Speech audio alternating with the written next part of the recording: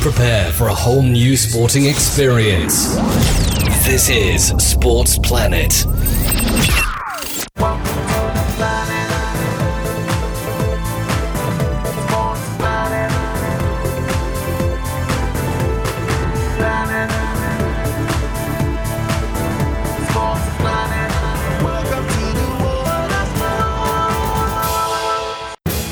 Lagos Table Tennis Open has become the biggest table tennis tournament in Nigeria and one of the fastest growing in the world. In just 5 years of its existence, the tournament has become the gold standard for table tennis in Africa, attracting the finest talents from across the world.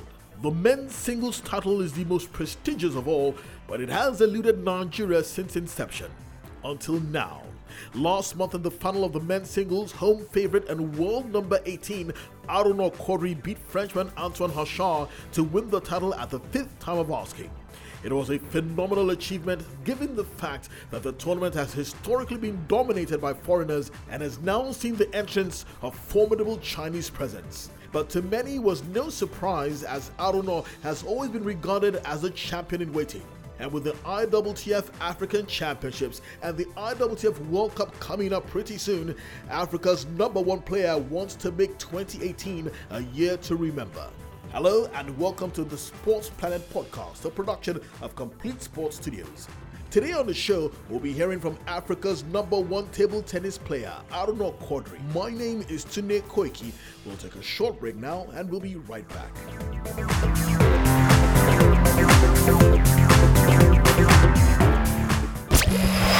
Sports Planet will be right back. Stay tuned.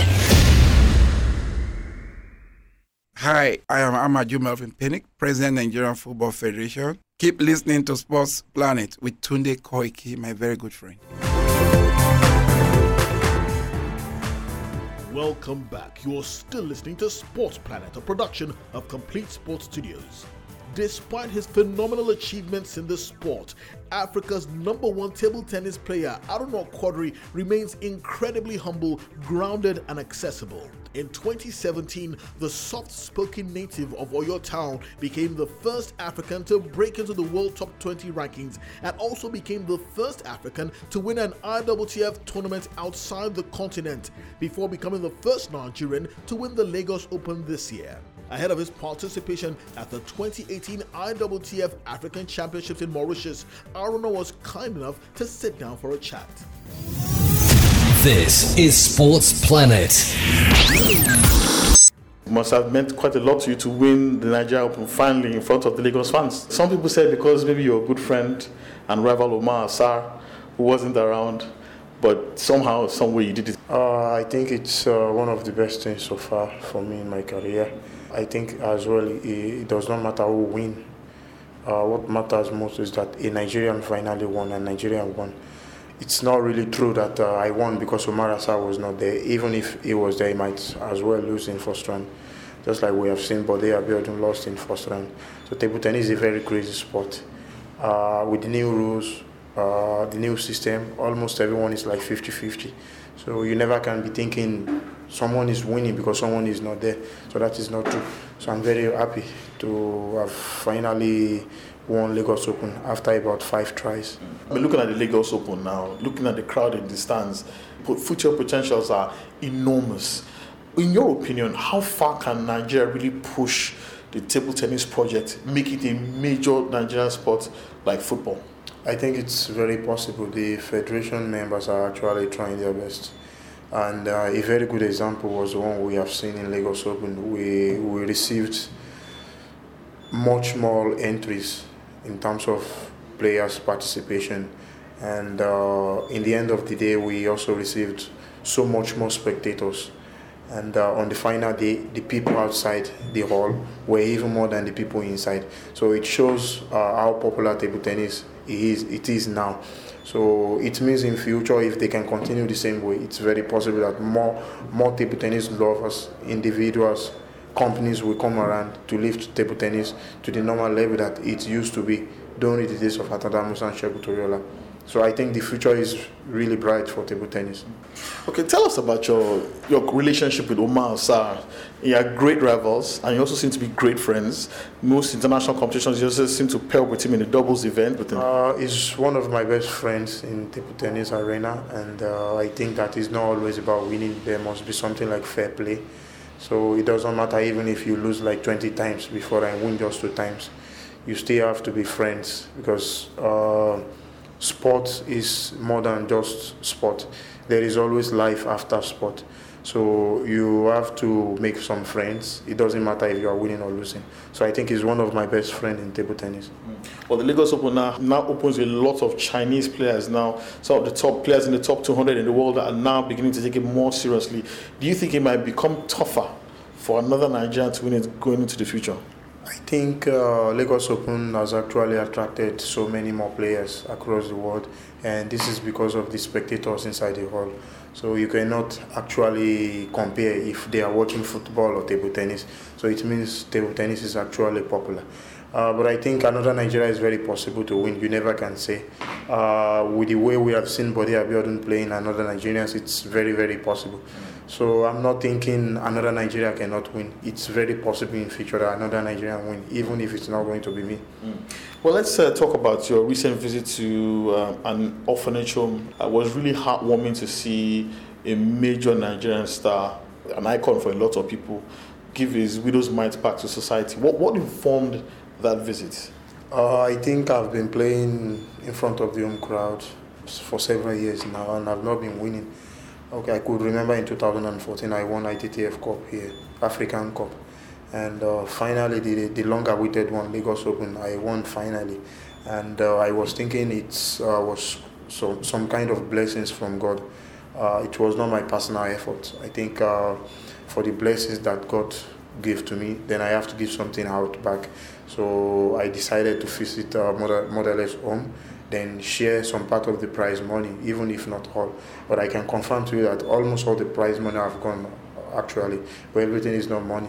But the pride, the honor I got for winning Lagos Open is more than the money. So I decided to give back to the society.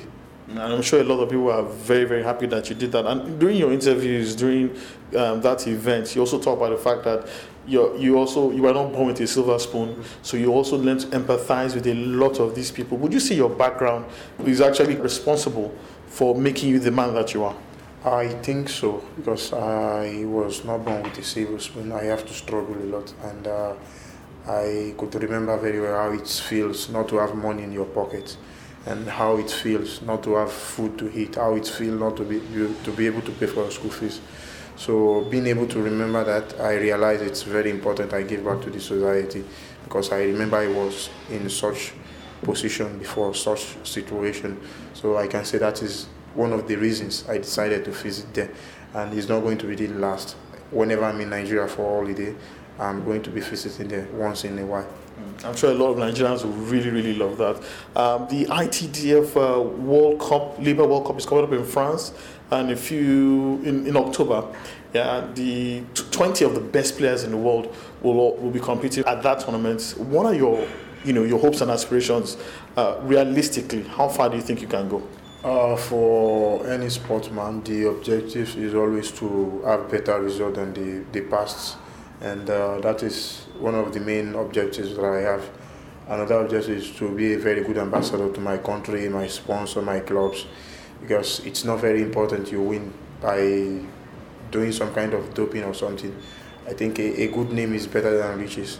So I'm going out there to give my best. I'm hoping to surpass my 2014 performance by God's grace, and I'm going to be preparing very hard to have better results, because I believe if I prepare very well, then it's very possible to surpass my previous performances in the history of World Cup. Do you ever look back and look at from where you've come to where you are now, 18 in the world, number 1 in Africa, one of the most visible Nigerian and African sportsmen? Does it ever really sink in how much you've really achieved over the years? For everyone in life, we are always remembering our past, either good or bad. But mostly whenever you suffered a lot, you're actually going to be remembering those days. And I always remember those days. But I can confirm to you that nothing has actually changed in me. I'm a normal person. I really do not see myself as a superstar. So I strongly believe that everyone is equal. No one is supernatural. So I think I'm always calm for that reason, because I remember those days that I actually have nothing and the world did not end then. So now that I have something, I shouldn't be proud or be something else. So I think nothing has actually changed in me, and that will always be my behavior forever. Final question. There are Aruna Quadri fans all over Nigeria, all over Africa, all over the world. What is your message to them at this point in time? My message is always to let them know that I will always give my best. I will always continue to work harder in order not to disappoint them. And I will be very happy if they can keep supporting me. Thank you very much for your time, Aruna. It's my pleasure. That was Africa's #1 men's table tennis player, Nigeria's very own Aruna Quadri. Sports Planet will be right back. Stay tuned. Hello everyone, Kamaru Usman, the Nigerian Nightmare here, UFC welterweight contender. You're hanging out with my guy Tunde on Sports Planet. And that is all we have for you on today's episode of the Sports Planet podcast. And until we come your way some other time, my name is Tunde Koiki saying bye-bye.